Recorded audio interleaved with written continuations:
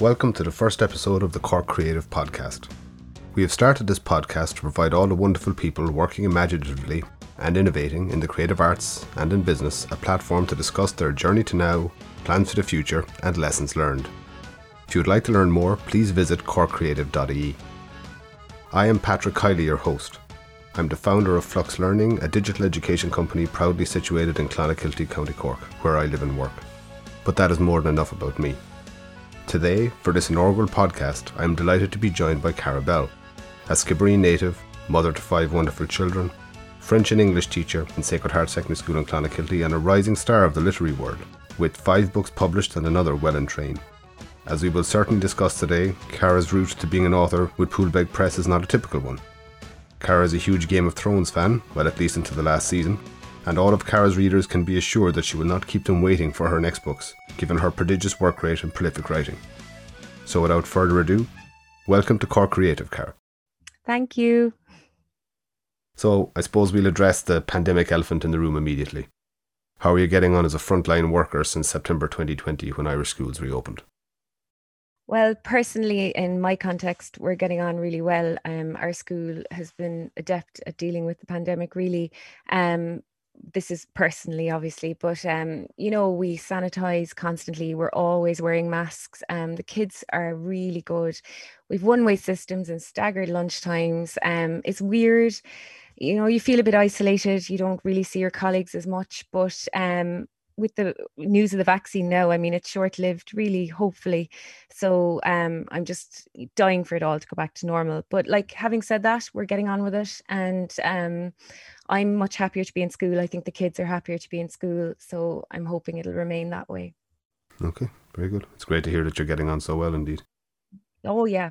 On top of your teaching and the increased workload of pandemic teaching, you're still actively writing. So can you describe what your writing process is? How do you trigger yourself to write, so to speak?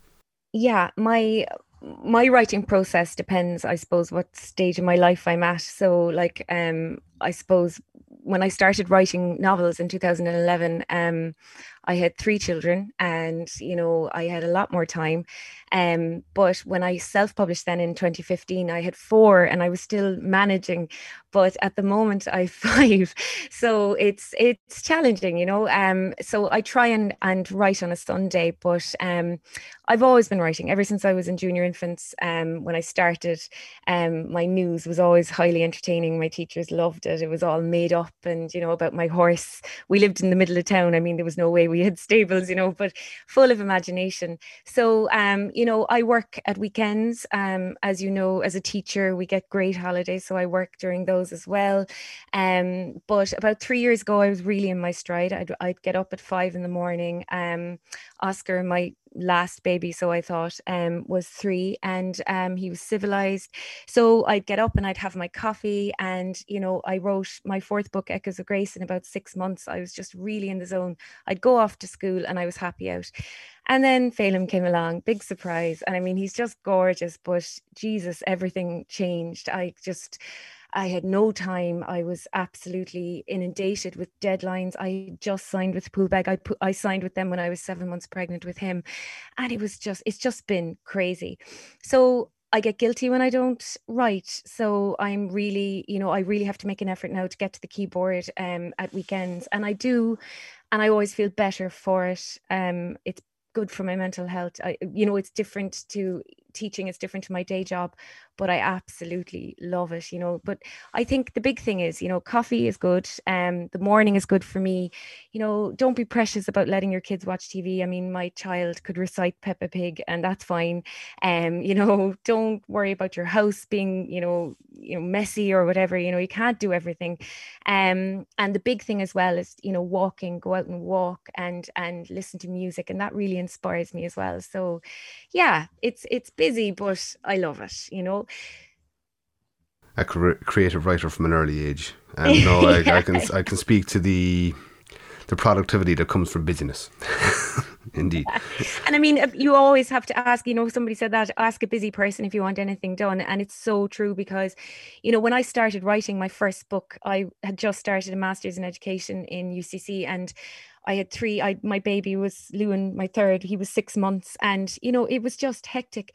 But you know, I loved it. I loved writing. I loved, compartmentalizing my day and making it, an hour here, an hour there. So I got way more done. I'm much more productive when I'm busy. And I suppose the genre of your writing and the Yeah. role models for your writing. So can you speak to the audience about that a little bit too, please? Yeah, so the genre, I suppose, would be called popular fiction. So it's easy to read. It's kind of funny, fast moving, pure escapism, really. I like writing books that I like to read myself. The type of book that you take on holiday, you don't really have to think too deeply about. It doesn't upset you or make you sad. It just, you know, um, floats along and it's nice. And but the one thing about my books, I suppose, that I feel is a little bit different to the kind of normal conventional chick lit would be I kind of look at the male and the female perspective. So it's sort of looking at both their kind of emotional vulnerability as opposed to just the woman. And I just feel like the world today is saturated with gloomy stories. And even when I'm on Twitter or Facebook, I'm always reading awful things. So why not create worlds where this isn't, a major reality, and you do have your happy endings and all of this.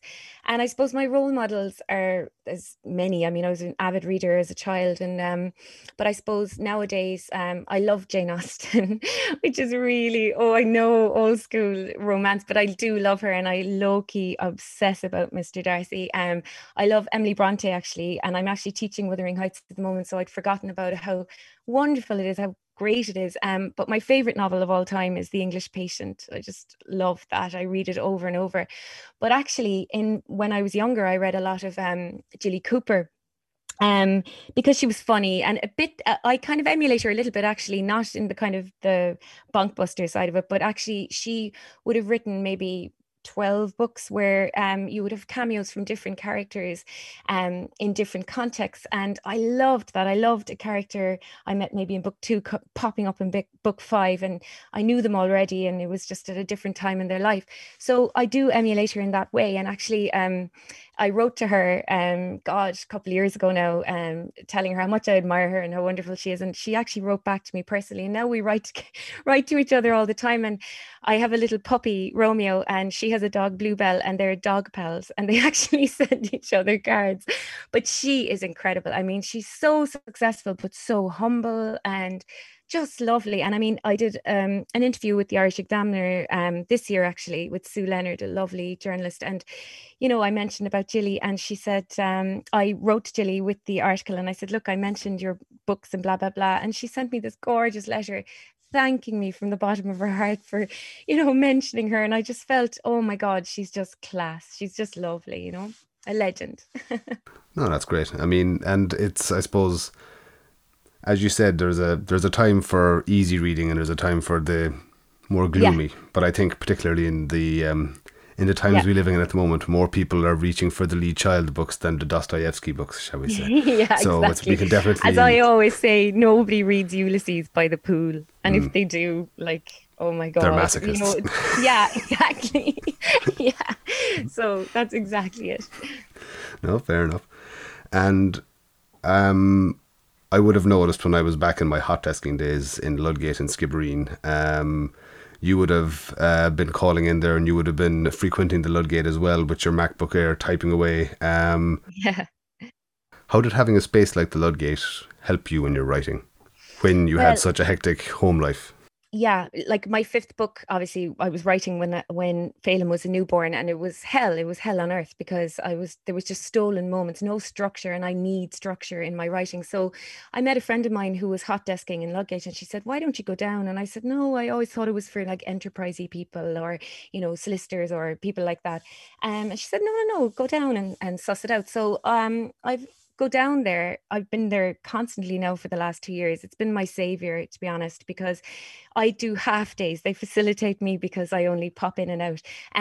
But I absolutely love it. My sixth book, which will be out next year, owes its existence to Ludgate, because when I go there, I'm in the zone. My schedule is too hectic at home. I go down and I spend 2 hours or 3 hours really working hard, and and I'm in great form after it. But actually, they're so cute down there. They framed a picture of my fourth book and they put it on the wall, so it's up there now with Chariots of Fire and War of the Buttons, and and then there's my book in the middle, and they're just gorgeous. I feel like they're almost like part of my family, it's great. So I go there now. They're facilitating me at the moment because they don't open on Sundays, but they leave a fob for me in O'Neill's Coffee, and I go in on a Sunday and I'm all alone and I do, a little bit, and do you know what? It's brilliant. They're great. Sure. No, it's what I liked about the place, well, aside from the fact that there was gigabit fibre and it had all the facilities that you could possibly need as a techie, it's also the sense of community in there. And there was it was easy to have a conversation, and I suppose it'll be great to be able to get back to that once the COVID times are fully behind us. But it's it's a great facility to have. It's something every town should have, hopefully, at some point. I suppose as well now, speaking back to the writing process, and not to distill it down into a kind of an antiseptic process, but how would you think that your writing process has evolved from book to book? Oh, massively, massively. I mean, when I started off, I hadn't a clue. I had the basic story, and I think that's why I was signed with Poolbeg. Actually, they saw the potential of the storytelling, but oh my God, my not even, I suppose, capitals, knowing where to put commas, knowing how to, even divide up into chapters. So, I mean, I was a neophyte. I really hadn't a clue. But when I signed with them, we edited my self-published trilogy and we redrafted it, and it was incredible. So how have I changed? I suppose my first trilogy was based in Cork. It was, the character went to a fictional university with a West Wing and an old bar, and all these places, and it was very local. And then I kind of got a bit more, I suppose, brave, and was heading to New York and Venice and Antibes and all this. And then suddenly I was writing about the rich and famous, and I absolutely love it because I'm glued to The Crown at the moment, season 4, and the reason I like it is because I'm fascinated by the mighty, and then how dysfunctional everything is, and it's wonderful. And you kind of get reminded of The Merchant of Venice, all that glisters is not gold, that idea that Shakespeare even did it. Like, he had a Prince Hamlet and he had a King Lear. He didn't have an ordinary Joe Soap, because we like to see the mighty fall. So in my books, they don't particularly fall, but they do hit roadblocks, and they hit all these things. And it's interesting reading about that life, I suppose, because it's so different to your own. So I've changed. I've gone from Cork to kind of New York, I suppose.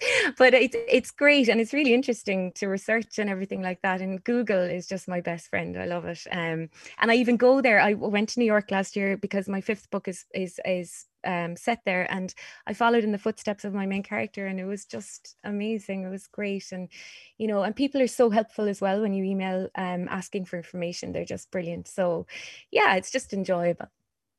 So I suppose the canvas has enlarged to an extent to take in and you worldwide. get you get braver as well. Like, I'm more courageous now, and I'm more confident, I suppose, because when you start off, you're just you really don't know what you're doing, and you don't know anybody in the industry, and now I have not contacts, but I know people, and I'm a lot more, I suppose, thick-skinned than I was when I started, and and it's all a learning curve, and I think I learn and learn and learn, and hopefully get better. But it's good. Oh, it's great. I mean, and you mentioned previously as well that you went the self-published route. And this is certainly a route, and you've mentioned this in previous interviews with the Southern Star, for instance, that you liked, I suppose, that there was a certain element of control, as in you controlled your own schedule, and you controlled your own deadlines. And I certainly know of colleagues, be that in University College Cork or just in general, who are very curious about the self-publication route, but always are a little bit approach it with certain trepidation.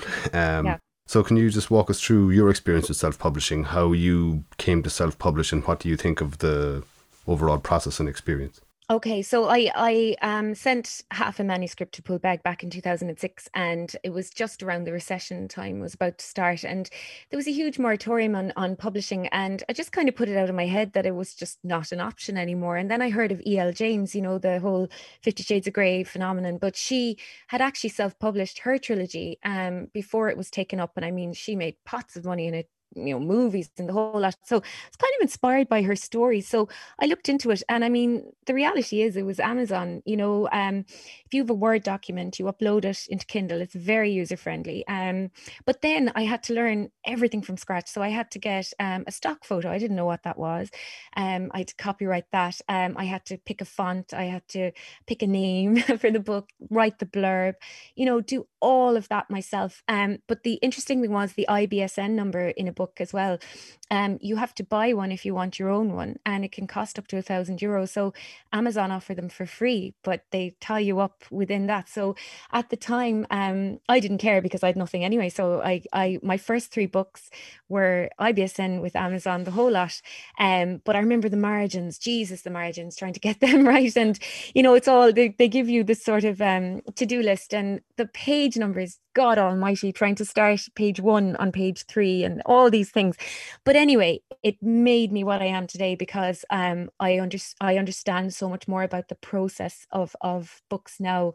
And really what I wanted was to actually hold a book in my hand, because ebooks were great. I used to get maybe 20 quid into my account every month, people would buy them or whatever, but it was actually holding the book. So I learned about CreateSpace, and CreateSpace is with Amazon as well. So basically you're not printing loads of books and left with them in boxes. They're only printed when somebody orders them, but that renders it very expensive. So your book, there was no profit, zero profit, but the books were working out at maybe 13 or 14 euro a book. And for an unknown, unpublished author, really, it was kind of crazy. So it was just, messing really in the beginning. But the PR side of it as well was massive. I learned so much there as well with Facebook and Twitter, and, all the PR was left to me, and I loved that. It was really, really good. But to be fair, I do a lot of that myself still. Poolbeg are great, they're lovely, but you get your 6 weeks with them really when the book is released, and then they move on to the next author. They're busy with all of that. So really everything I do is kind of stemming from me really as well. So it's a full-time job, but I really enjoy that. I love that. Just coming up with different ways to get noticed, I suppose, really. So it's good. And I suppose in the current climate and in 2020, a lot of the plans that you had for book signings and larger events, they all went the wayside. Has virtual events stepped in, or? No, I think we were all so shell-shocked at the time. I mean, looking back on it, if it were now, I probably would have set up definitely done, pre-recorded virtual events and put them on it online and things like that. But so I was supposed to go to London, Dublin, Galway, Waterford. I had all these places to go. And then suddenly, I think it was the week before we locked down from school, so it was in March, I had my launch in Skibbereen, and then suddenly there was nothing, and everything obviously rightly was cancelled. And you get your 6 weeks and that's it. But I was luckier than most.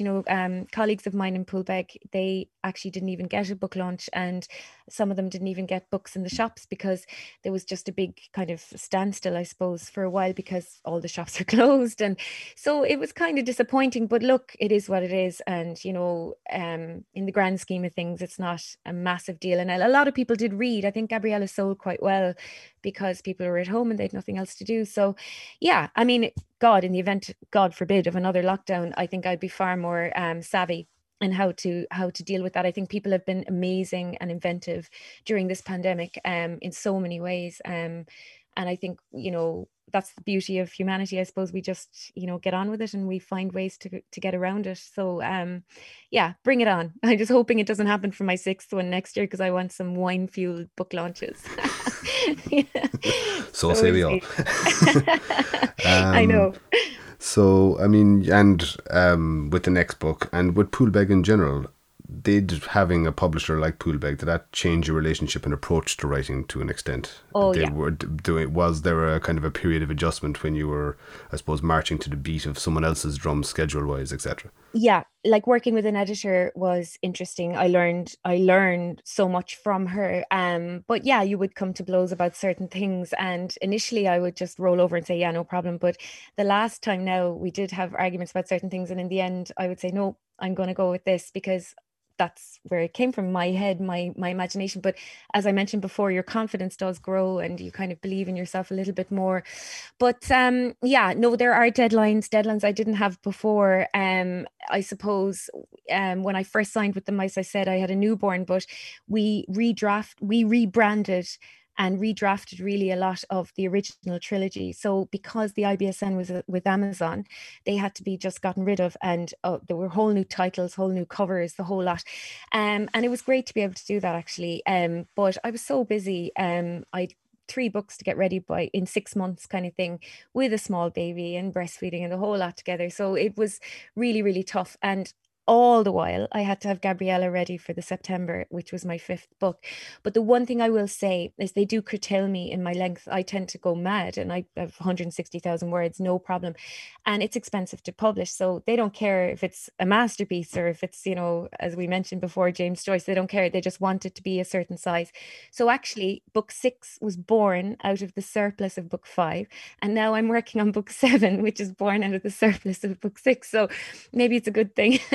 But actually it does make them better, and they know their craft, they know their target audience, and they know what people want. So yeah, it's just been really, really interesting. I think you should maybe strike up a pen pal conversation with George R. R. Martin to maybe get those last couple of books over the line. I know. He probably got a fat check not to do it, I'd say, before the TV program was released. But look, who knows? Yeah, after that last season, maybe the fandom is gone now. Don't, please. I can't even talk about that. That's just... It's too soon. We'll move on. It's too soon, yeah. But I suppose, speaking of TV adaptations, you're now exploring screenwriting. Yeah. And how does that differ from how you would approach your novels and your books? And is that learning something new again from scratch to an extent, or how have you approached that? Massively. I mean, I haven't a clue, really. I always wanted to do it. It's just been a dream of mine forever. And so during lockdown, that's when I started adapting my 4th book, because I can always see it on screen.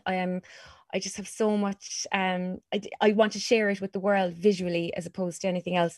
So yeah, sat down, Googled how to do it, did it all wrong, of course, and then went back and went through it again. And oh my God, it's just, been an amazing experience. I flew through it, spent the summer at it, but could imagine and visualize flashbacks in my head, and scenes and camera angles, and it's just a totally different way of expressing everything. But so I'm kind of in the process, I suppose, of getting it out to people and out to and maybe it'll be taken up, maybe it won't. I mean, there's a million people like me, but I don't know, I just have a feeling that it has something. I can't explain. I just feel like it will. But the only problem is I'm such a control freak that I'll have to be involved in it, because, somebody might take it and offer me, money to change it or whatever. I probably wouldn't take it because it's my baby. And yeah, Jilly Cooper actually said that in one letter. She said, Jesus, don't let them F it up, she said, because I've written scripts before, and that can happen. So I actually am in a position where I can be quite choosy, but having said that, nobody's knocking on my door yet. But I'm in the process of kind of getting it ready now, so I'm really excited. And I mean, if this works out, I've a million things I'd love to adapt, like my other books, but also I'd love to do a great adaptation of Wuthering Heights. I think it deserves a good film. There's no really good film of that, and I would love it. I love that. Now that would be my big thing. So you want a director's credit for that, producer's credit for that? Have you got your cast or ideal cast already plotted? Yeah, well, no, I don't even have a cast, but it's just, I'd say I'd be painful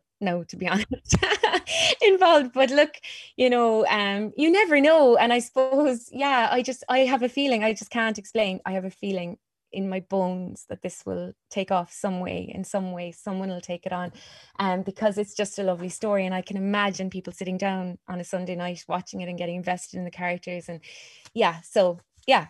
might put my 5 children through college. It would be great.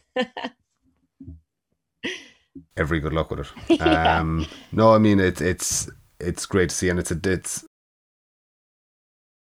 it's a different writing discipline to a degree, but when you're writing, find there's a cross pollination. Is the fact that you're screenwriting now impacting how you're writing your most recent book?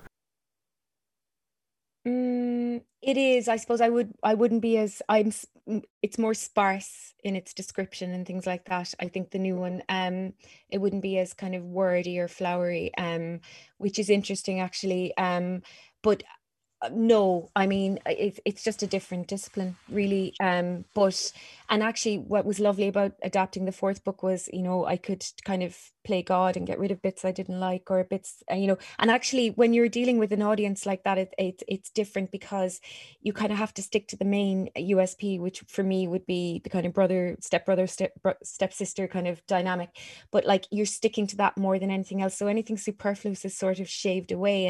And you in a book you can get away with that, but in a program you can't. I mean, people's interest will wane, and you have to think about it, in episodes. And like, so my first episode, there's a flashback and it's dramatic and it's whatever, because I want somebody to come back the next week and watch the next one, so you're thinking about that all the time. But I watch enough TV now to kind of pick up tips and bits and pieces, but please God, no, it'll work out. It would be so exciting. And I've already given loads of parts to like people at Skibbereen Market, because there's a market scene. So like Chicken Dave, he's the guy I buy my chickens off, and he's practicing his Cornish accent now to be in it. So it's a bit of a laugh. Look, we'll see. You never know. What would you like to achieve next year? Well, obviously the script going somewhere would be great, but it's a slow process. I mean, I'm not, I understand it can take months even to get read or even looked at. But also my sixth book will be out at some stage. Like, we don't know yet because of the pandemic and everything like that. And to be honest, I'd like to wait and get, the full kind of value out of it. I'm also working on a project with an old tutor of mine in UCC, where he asked me to contribute a chapter to a book that they're writing about English teaching. So that's going to be published by Cork University Press. So that's, a different style now, because I've done a little bit of academic research before and I had it published. So it's completely different to popular fiction, but I really enjoy that too. And I mean, there's another article I want to do as well on student identity with social media and stuff. But again, down the line, I'm planning on all this next year. But yeah, I love that kind of thing as well. So we'll see. But I'm busy, so busy. But it's great. I don't think you would know how to be any other way. Yeah, it's true. This is just the norm now. Yeah.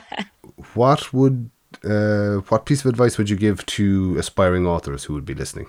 What would you, if you could go back and in 2011 when you started writing, I think you described it in an interview, in earnest, although you've always been writing. In earnest. What would you do differently now, knowing what you know now? It's hard to give advice without cliches, really, but I suppose I would have maybe looked for an agent, but then it's easy to say that now. Back in 2011, wouldn't you dreamt of doing such a thing? I didn't even think I'd ever be published. So, but actually having an agent, it takes a lot of, they know people, they know where to push you. It's very hard doing PR on your own.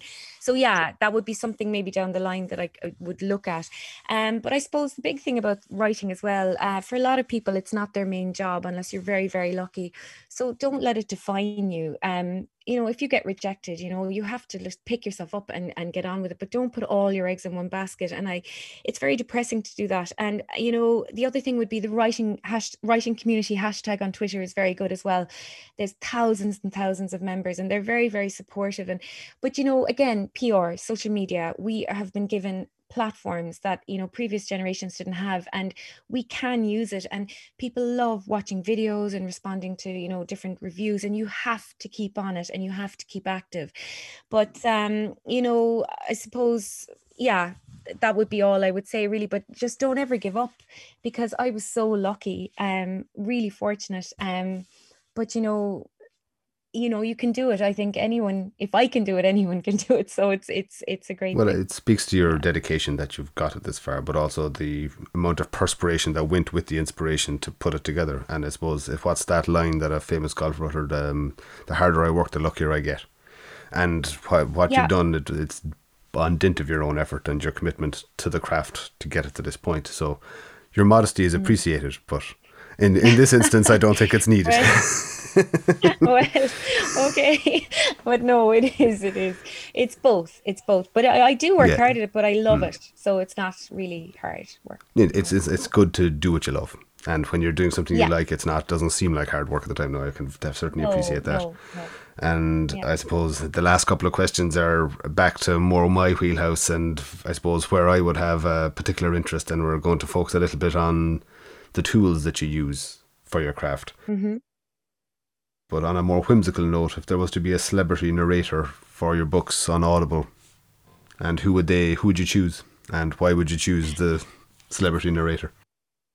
Well, it's actually a fellow Corkonian. I just love Cillian Murphy. I love him, and I was listening to his voice. He's just beautiful, and he was doing some sleep story. The celebrities do sleep stories, and you can pay, and they talk you to sleep or whatever. But he would just be great. He's like my celebrity crush now. I'd run away with him. But just imagine him now reading my kind of novel, with the saucy bits and everything. Would be great. He's just lovely, but also from Cork. Of course, and he wouldn't be narrating it in the Tommy Shelby vein. It would be yes. In fact, that would be okay too. I wouldn't say no. Fair enough. So Cillian Murphy or Leonardo DiCaprio, but I don't know about the American twang. I'm thinking, no, I'd probably go with Cillian. What piece of technology can you not live without, and why? My iPhone, 100 million billion %. And I suppose I remember I got it for Christmas, the first generation iPhone back in the day. And I hadn't a clue. I remember going down to Callan's bar in Skibbereen, and I met my friends for drinks, and suddenly I pulled out this phone and I was, pressing apps, and they were like, "What is that?" And I was like, "I can Google on this," and we couldn't believe it. Like, I mean, I had a Nokia up to that stage. So it just took off from there. But like, oh my God, I am obsessed. And, sometimes then I wean myself off it, on a Saturday. I say, no, don't go near it now for the day. And I think about it and I think about it. And then at about 7:00, I reward myself with getting my phone back, and then thinking that I've missed so much. And then there's just a couple of emails from, Marks and Spencer or whatever. There's nothing, not even a message or anything cool. But love it. And my husband's the same. We're all the same. We're terrible. I mean, everyone is just sitting around at night on their phones. But, I love being on the pulse, and I love Twitter especially. I love it. And you're never alone on Twitter because it just updates constantly. So you can read, and it's witty and it's funny. And yes, it's depressing in parts, but no, my phone is my thing. Have you found yourself falling into the trap potentially of doom scrolling during the current climate? Oh yeah, 100%. And I really enjoy the comments, especially under the Independent article. Oh my God, and you read it, and the anti-teacher brigade as well. I think that's very amusing as well. So I read amusing them all, and disheartening both. Yeah. But and I read my reviews, which is worse. And I remember oh my God, when I was starting off, and this one put in this book made me want to wash out my brain. And I remember being really, really insulted. And I said, who is this person? But actually, what doesn't kill you makes you stronger. And actually, it's probably my best and funniest review. So I cling to that. Wash out your brain. Wash out her brain. So, whenever I get cocky or full of myself, I think of that. So, you can't please everyone. I think that's the most important thing. Former president of UCC, the phraseology he used for trips to Dublin, I think for INUI meetings or early INUI meetings in the 1920s, was that they left him needing a moral carbolic bath when he returned home. It's like, oof. I can imagine. So it's the biting phraseology that tends to stick in your mind more, I find. I just liked it. I thought it was great. So, yeah. In terms of the software that you use day to day for your writing your books, it's Microsoft Word for... Yeah, that is part of my contract. I mean, when I signed my contract with Poolbeg, they want it in Microsoft Word, and that's how they comment and edit it or whatever. But on a daily basis at school, we use Google Suite. So I kind of have both going on. I have my Chromebook and I have my Mac. But yeah, so one is sort of work every day, school, and the other one then is kind of my playtime and my writing and my kind of whimsical stuff. So it's And with the screenwriting, is there a particular software that you've started using for that, or have you adapted or bent Microsoft Word to your will? Yeah, I kind of bent it to my will, which I probably shouldn't have done, but I wasn't really au fait with the best one to do, and I was kind of hoping that, you know, somebody would read it and be so swept away by how great it was that they would, you know, do it for me, or somebody would come along and do it. You know, there's people out there who are trained in this. I'm not. I mean, I'm real nobody in this. But having said that, what I did come up with is, you know, similar, and it gets what my point across. And I suppose I'm back where I was with my self-published books. You know, they were appalling, but you know, the story was there, and Poolbeg saw that, and they saw the potential in that. So that's what I'm hoping will happen with this. No, I mean, I'd have to. But it's from that process where the learning comes from, to a degree. As in, you learned a lot from reworking your books, and likewise from reworking the scripts, if that comes to that. Yeah. And I would never say I was a proper scriptwriter. I'm not, but I do. I read up on it, and I look at actual scripts as well, and I try and emulate that. But have you seen the Michael Bay movies? You've seen the Michael Bay movies. You don't need a proper script to make a movie. You don't even need a script. Exactly. And actually, a really good friend of mine, he's a writer as well. He's a journalist, and he's writing a book as well. But Dan, and he said, you know, rules are made to be broken, and they are. Like, who decides anything? You know, so if I want to write it on Microsoft Word, I'll write it on Microsoft Word. But like down the line, yeah, I'll probably want to get some kind of software. But you know me now in technology, I'm just, you know, scared of it. So yeah, down the line. No, that's fair enough. What piece of advice? So you've already covered the piece of advice that you'd have for those starting out, and that persevere and leverage social media to your advantage. Would you? Yes, I think so. And not get too disheartened by the negative comments, even if some of them stick in your mind, such as needing to wash out your mind. And you will be rejected. You will be told that it's not right, or they might use euphemisms, but like, you will. And just remember that the greatest writers out there were rejected. You know, I always think of J.K. Rowling and Harry Potter in the bin, and somebody picking it out just by pure chance. It's luck as well. And I'm not going to lie to you. I'm not going to sugarcoat it. You know, you don't just, you know, walk in there. It is luck. It's serendipity. It's meeting somebody at the right time or making a connection. But you can only do what you do and hope for the best. And if it's meant for you, it won't pass you. To be honest, I think in the current climate, your brand of escapism that you're writing is just what the world is looking for. So every good luck for the future. Yeah. And thanks a million for your time, Cara, and for taking the time to speak on the inaugural Cork Creative Podcast. I'm so honoured to be asked, honestly. It was just lovely. Thank you so much. If you'd like to learn more about Cara and her books, you'll find information and web links at corkcreative.ie/Cara Bell. And we hope you'll come back on the podcast in a couple of years, Cara, as the movie and TVs are in the works, and you've got producer rights, and Wuthering Heights is in the works also, no doubt. Every good luck for the future, and I hope in 2021 all your goals are achieved. I think we're all looking forward to putting 2020 in our rearview mirror. Most certainly. Absolutely. But listen, thank you so much. And thanks a million, Cara.